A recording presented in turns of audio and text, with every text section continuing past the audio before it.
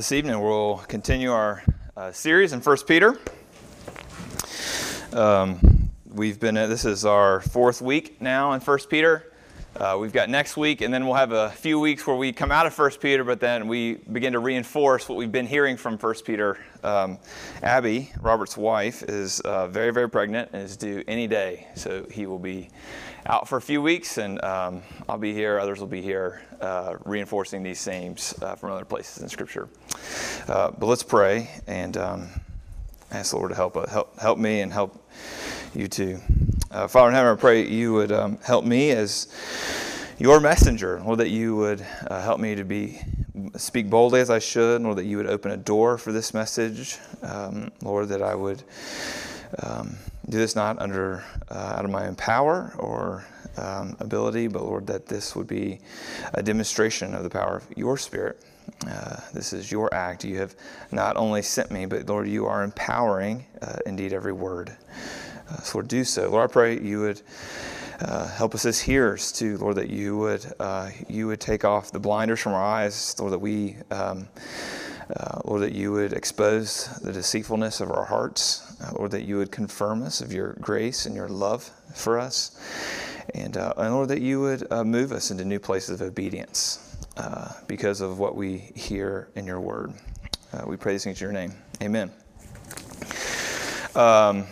I really love this time of year. Being a large man, the summer is not my favorite time. I get hot very easily. I really love air conditioning. I really love couches. I really love showers. But I know that being outdoorsy is cool, and I get the upside being an outdoorsman. I do. But there's just way too much downside in it for me. See, some of you may have grown up in homes where athletics was really high priority. Your parents were into athletics, therefore they expect you to play those kinds of athletic events. You attend athletic events, you watch them on TV, but that was not my house. My house, what was expected is that you enjoy the outdoors. You have bonfires, you go on hikes, you buy pop-up campers and attach them with a hitch on the back of your minivan or your truck, and you go on vacations with them. That was my childhood, and I hated it. However, the older I got, the more I saw just how much my dad, in particular, he really valued being outdoors with his family. I complained about it as a child, and then I got to my senior year of high school, and he said, "Son, I've got the best idea for you, for your graduation present from high school. Let's go to the Boundary Waters for a week." And I didn't know exactly what that meant, but I agreed because I knew that Boundary Waters probably meant we were going to be outside for a week, but I knew my dad would get a big kick out of it, and I love my dad, so I agreed. But here's what the Boundary Waters are. Here's what it is or are. They are a series of interconnected lakes on the boundary of Canada and Minnesota. There are thousands and thousands of acres of lakes, and they're all interconnected. And when you get up there, it's an outdoorsman's paradise because it's conserved and it cannot be privately owned. It's really close to being untainted wilderness territory. The only way you can get around, of course, you can walk. But in the water, you can't have anything with a motor. You can have a canoe, and that's about it. And so we signed up with this expedition, this agency, and they give us the packs and the food and the camping gear and the fishing gear, and here we go, out in our canoe for a week. But one day we woke up, and it was sunny when we started. The skies were totally clear. But as the day went on, the wind picked up more and more. It stayed sunny, but the wind kept on picking up. And when we were finished fishing for the day, we tried to go back the opposite direction. See, the wind all took us one way, and the wind blew in the same direction all day long. So when we turned the canoe to go the other way, my dad is also a large individual, and we were no match for the wind. And so we went in this little nook, fished for half an hour, tried again. Didn't work. Fished for half an hour, tried again. We did this 3 or 4 times, and finally we just said, "Hey, we're going to rough it for the night." So we pull up. We didn't have any food. We didn't have anything to start a fire with to cook the fish that we caught. So we were hungry. The sun went down. This is Minnesota. I know it's June, but it's still Minnesota. And we got cold. And my dad and I were laying there using our life jackets, more or less not as life jackets, but as blankets. And it's just comedic how funny this is at this point. And I said, "Dad, wouldn't it be hilarious if it just started raining?" And about that time, I felt a raindrop, and then it just poured and poured and poured and poured. So here we are. We're cold, we're hungry, and now we're wet. The only means of shelter we have is we have two men who are 6'4", who cuddle up underneath a canoe. It was awful. It was absolutely awful. And these were troublesome times. This was a tough night. It's funny now looking back on it all those years ago. But it was not funny then. And really for us, anytime we as Westerners, we experience this kind of suffering, even if it's this particular kind that's funny, we look for the reason why we experience this kind of suffering. Because we view suffering as a curse. See, if we can find the reason, then we can expel the person who's at fault, or we can figure out how it can be prevented in the future. So whose fault was it that we got in this situation? Could it have been prevented if we had a better idea of the weather patterns? Were we ill prepared for the worst case scenario? Yes, yes, and yes, yes. But maybe you've gotten into some troubled times and it's not a laughing matter. In 15 years, this is going to make it a laughing matter either. See, it's one thing to be hungry, cold, and wet for a night, but all of us know suffering that has gone so much deeper than just one night out in the woods. How do you deal with it?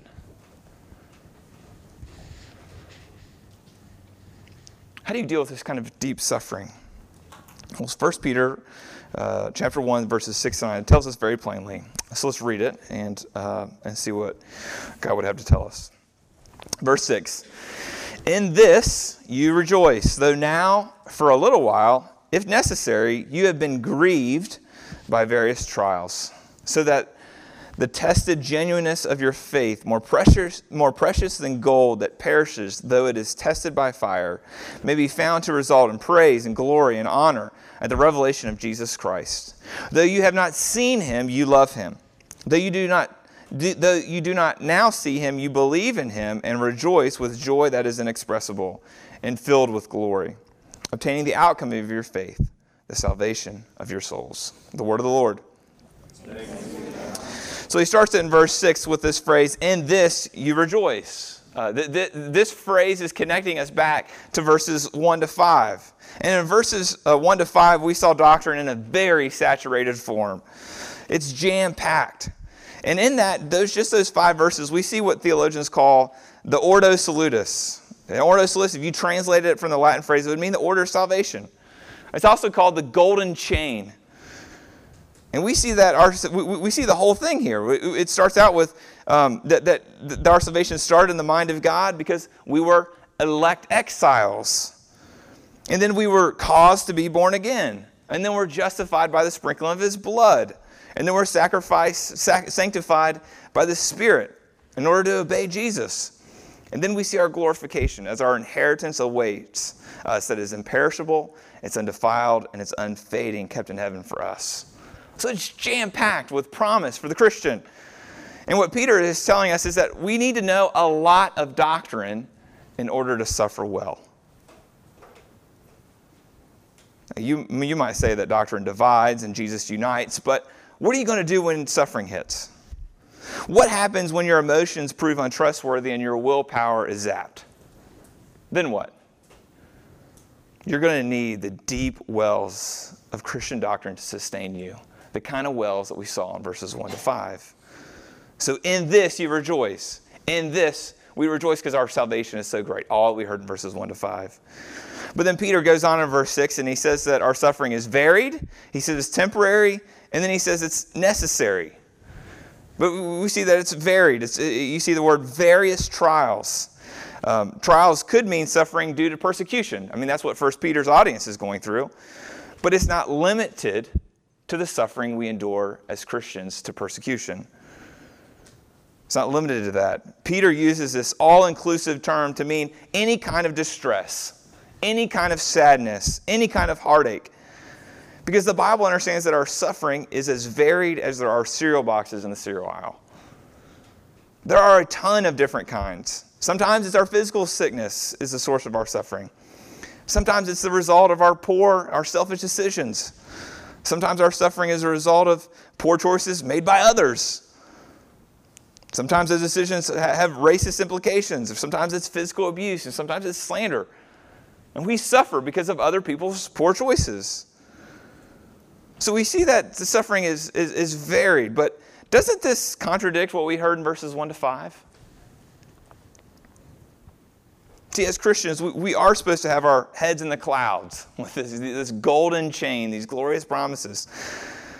But then we see in verse 6 that we're grieved by various trials. So we have head in the clouds and various trials. How do those two things go together? See, Peter just moved from ecstasy in verses 1 to 5 to agony in verse 6. He does so because Christians are both sadder and happier than the rest of the world because of the gospel. Christians are both sadder and happier than the rest of the world because of the gospel. See, think about Jesus. He had this uninterrupted peace. And Jesus never got frantic about things he shouldn't have got frantic about. He has that perfect peace all the time. He had perfect joy because he had unending fellowship with the Father. But then at the same time, even though he had perfect peace, he had perfect joy, he also cried all the time. He was a man of sorrows. See, because what the gospel does for you and for me is that it gives us the emotional freedom to admit a lot of sin in our lives. It gives us the freedom to mourn the sin that we see in the world in order to make us sad. See, but without the gospel, what happens is we can't admit our sin. So we repress it, we rationalize it, we justify it, we ignore it. But we're happy because of the happiness that stems from the glorious nature of our salvation. The kinds of things we saw in verses 1 to 5. See, the problem for us as Christians is when these things become unbalanced. See, if we're only happy and we're never sad, we're doing extraordinary mental gymnastics that is likened to those of cult followers. But if we're only sad, then we have given our grief more power than joy. See, joy and suffering, they're not a contradiction. They're a paradox. Various trials. And then he says it's going to happen for a little while in verse 6. If you were like me when I read this on Monday for the first time, I said, how long's a little while? Can you tell me that, please? But what a little while is trying to say that our current trouble is temporary because there's a future that awaits us where there will be no hint of trouble. As Christians, our pain is temporary and our salvation is eternal. So this would be a great comfort to Peter's audience. It should be a comfort to you. So suffering is varied, it's temporary, and lastly, we see that it's necessary. Doesn't that sound strange? That our suffering is necessary? It's not just strange. I think it sounds confusing even. So why would a good God who's at his core love make suffering necessary for the objects of his love? That's a good question. It's one that I've struggled with all week as a friend of mine died from cancer this morning even. Peter says it's necessary in verse 6. And it gives us 3 reasons why in verses 7 to 9. We'll see in the first part of these are my 3 points. It was a really long introduction. In the first part of verse 7, he says it's necessary for the improving of our faith. The second half of verse 7, we see that it's necessary for the glory of Christ. And verses 8 and 9, it says that our suffering is necessary for our joy. So let's do the first part of verse 7. Suffering is necessary for the improvement of our faith. You see it right there. It says, here's why we face those. Here's why we're grieved by those various trials. It's so that the tested genuineness of our faith, that's more precious than gold that perishes, is tested by fire. See, what Peter is doing is he's extending this theme of faith that we saw in verse 5, where he said that our salvation is being guarded by God's power through our faith. But this same faith, this faith that's being guarded, it must also be tested. It is indeed necessary, and these tests are through the fire of our various trials. And he compares the value of our faith with gold. I did a little research on gold. Britannica Online, I think, is reliable. And what it says is that gold, it very readily bonds with other metals like zinc and copper and iron and silver when it's mined. And so when it's mined, it's got to be refined. And the refining process removes the gold from the other metals that have been bonded with it. See, gold is a relatively soft metal, and it melts quite easily compared to those others. And so when it melts at this temperature, the other metals don't melt, but gold does. And what it does is it causes the gold to run off other metals very easily. And what Peter's trying to say is that the various trials of our life, it turn up the temperature of our life so that our faith is purified in the process. Isn't that what it feels like to go through trials? It just feels like somebody's turned up the knob on the heat big time. You don't know if you can stand it any longer. It's because our faith is being refined. See, what happens is throughout the course of our life, our faith bonds with our doubts. Our faith bonds with our wicked desires. Our faith bonds with our hardness of heart.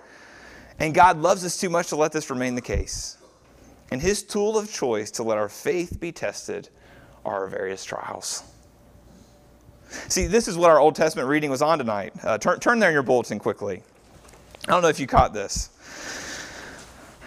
I remember reading these the first time a few years ago and just being totally dumbfounded. But look what afflicted, that's the common word. Look what happens. That this is my comfort, my affliction, that your promise gives me life. So what are you going to need to get through affliction? It sounds like verse 6, in this you rejoice, that you're going to need the promise to comfort you in the midst of your affliction. Verse 67, if he wasn't afflicted, what would have still happened? He would have continued to go astray. But what affliction taught him was obedience. Verse 71, it's good for me that I was afflicted, that I might learn your statutes. Again, obedience is the theme. Verse 92, if your law had not been my delight, I would have perished in my affliction. So again, it's like verse 50, that we're going to need God's promises, God's word in order to get us through trials. So suffering is something that we should want, not for suffering's sake, but for the sake of our faith. See, what suffering does is it weans us off our self-confidence. Suffering drives us to prayer to our Savior. See, suffering, when combined with faith, it softens us towards the things of God, and it makes us compassionate towards fellow sufferers. But suffering is necessary because it proves to be more valuable than gold. That's what the verse says. Your faith, something you can't see or place an earthly value on, is worth far more than gold. See, when we suffer, we're faced with the fact that we can't take anything with us except our faith. So when it's refined, when it becomes perfected, we should rejoice. So that's one of the reasons we suffer, according to verse 7. The second half of verse 7 says that we suffer because of the glory of Christ. Suffering is necessary because it glorifies Him. It says that this happens to the praise, glory, and honor at the revelation of Jesus Christ. In other words, our suffering is necessary, not just for the improvement of our faith, but when our faith is improved, it glorifies Jesus. We confess our faith every week. Tonight we did Heidelberg question and answer 1. We could do the Westminster Catechism question answer 1, and in it says, "What is the chief end of man?" What is the chief end of man? That's a big question, right? It's the one that philosophy books have filled up libraries and libraries and libraries with. Why do we exist? Do we exist to have a job? Do we exist to root for the cats? Do we exist to get married and have kids and live happily ever after? Do we eat, drink, and marry because tomorrow we'll die? Is that the chief end of man? No, see, the answer to the question in the Catechism is to glorify God and enjoy Him forever. So we don't exist to be religious or to be happy or to make the world a better place or to be kind. We exist to glorify Jesus. See, God is the creator and we're the creature. God is the one who caused us to be born again, not us. So if God is the cause of both our creation and our redemption, don't you think that He would be the goal of all things too? Even our lives? So if our whole life exists to glorify Him, we shouldn't be surprised that our suffering glorifies Him too. Think about Jesus again. As we wrestled with Jesus when we went through the book of Mark over the last several years before we got to 1 Peter, we found that the most exalted state that Jesus was in was his estate of humiliation. He shined brightest when he was at his lowest. See, the upside down, that is the upside down nature of the kingdom. If Jesus shined brightest when he was suffering, I think that's where we shine the brightest too. A faith that is tested is beautiful. It's even more beautiful than gold. Think of if we had some masterpiece of gold that you saw at a museum, an art show. You wouldn't be thinking how beautiful the gold was. You'd be thinking about how skilled the goldsmith was. See, the gold wouldn't get the glory, the goldsmith would. How much more does God get the glory when at the end of time and our faith is perfected, that God is glorified for his tedious, painstaking work in our lives? So why do we suffer? Yes, you do suffer for the improvement of your faith, but you suffer for a much bigger cause too, the glory of God. And then Peter shifts. We get to verses 8 and 9, and we see that our suffering is thirdly and lastly for our joy. It's for our joy.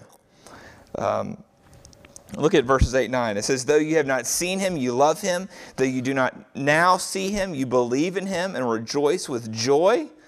It sounds like bad English, doesn't it? You rejoice with joy. But what Peter's trying to do is he's saying joy times a million. And rejoice with joy that is inexpressible and filled with glory, obtaining the outcome of your faith, the salvation of your souls. See, somehow in the midst of our various trials, somehow we rejoice with this inexpressible joy. See, God sees that our trials are necessary because our joy is his priority. It sounds strange, doesn't it? Why would we suffer? So that our joy might increase. And this joy that we have it and we don't see him. We love him and we believe in him, but we don't see him. So our faith is in some ways a blind faith, but it's a rewarding faith, and the reward is in the future.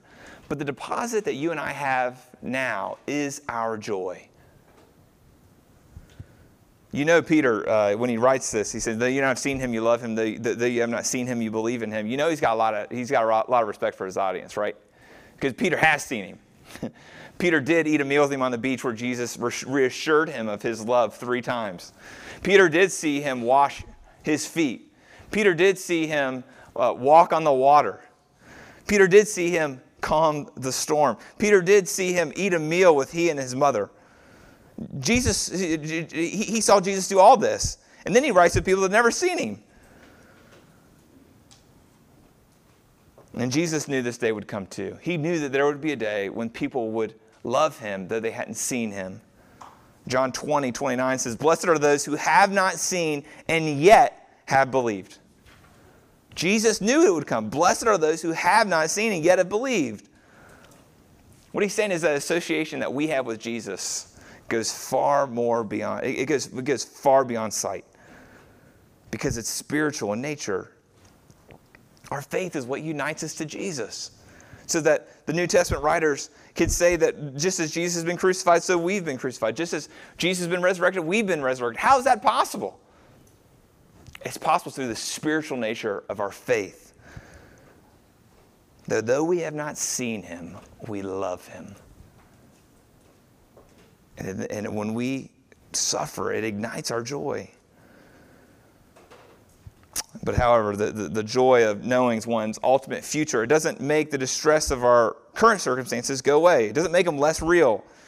If you were with us this summer when we talked about the Psalms, you'll remember that having your heads in the clouds and ignoring the distress of your suffering, it's totally unacceptable in the view of the psalmists. So what does it look like to be honest about your distress and joyous in your future salvation? How are you honest about your distress and your suffering, but you have joy because of your salvation? Let me give you some questions just to ask to help you to come at this, to regain some balance in your life. What's at the bottom of your life? Your faith or your pain? What are you believing is the stronger reality?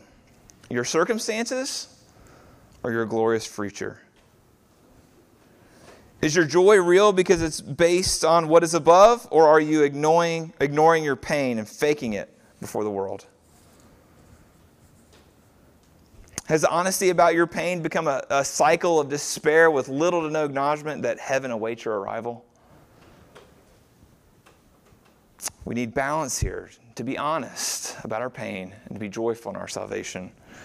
I thought of a woman named Kara Tippett as I read this passage. Kara Tippett, she died on March the 22nd of this year. She had a long battle with cancer. She had 4 very young children, and she was married to a church planter. And she started this blog called Mundane Faithfulness. And in it, she recorded her reflections on how she suffered, how she lived her life, and how she sought to grow in her faith while fighting her cancer. And she was interviewed shortly before death, and she was asked, when you think about heaven, what do you long for? She answered with this: I think just to see Jesus, just to see him face to face, and to see in his face how he feels toward me. I know I'm a daughter that's cherished. I know I'm loved by God, but I wonder what it looks like in the face of Jesus. See, I know what my face looks like when I look at my children, but what does his face look like towards me? He doesn't have any record of my wrongs. He's not disappointed with me the way that I get disappointed with myself and my failings. So Kara Tippett is saying what Peter's saying. If you love Jesus when you can't see him, what do you think it's going to be like when you get to see him? So if you go through trials, whether it's cancer, whether it's a job loss, whether it's a broken relationship, you can let the guarantee of your salvation in the future you have bring you joy in today. See, when Jesus is your hope, your suffering won't prevent your joy. In fact, you will rejoice in spite of your suffering. So, Christian, how do you view your suffering? Your suffering is not punishment for your sin because God is cruel. He's not arbitrary when he tests your faith. He's not capricious. Your suffering is purposeful, just like it was for Jesus. Jesus didn't suffer for his sin. He suffered for yours. His purpose and his suffering was to bring about your salvation. So now that you have a Savior who can empathize with your pain, you know that when he authorizes suffering in your life, that it's for your good. See, Jesus had a harder life than you. No matter how much you suffer, Jesus suffered more. Jesus drank the cup of God's wrath so that you wouldn't have to. Why? Because he loved you. Your loving Savior works with great skill and great intricacy as he uses his tool of suffering in your life. Your Savior loved you enough to suffer on your behalf, and he loves you enough to refine your faith. He loves you enough to give you the opportunity to glorify him, and he loves you enough to bring you great joy in the here and now as you place your trust in the then and there of heaven. Let's pray.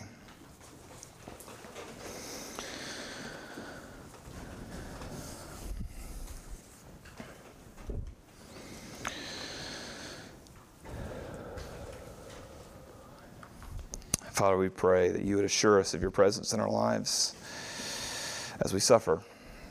Lord, I pray that you would help us to be honest. You would help us be angry. But Lord, I pray in our anger and our honesty that we wouldn't sin. Lord, I pray that as we're honest, Lord, that we would also have great joy as we consider our salvation, that you are a God who doesn't ask his people to go through things that you yourself haven't gone through. And Lord, you do so for your glory and our good. Lord, help us hold on to our faith. In Jesus' name, amen.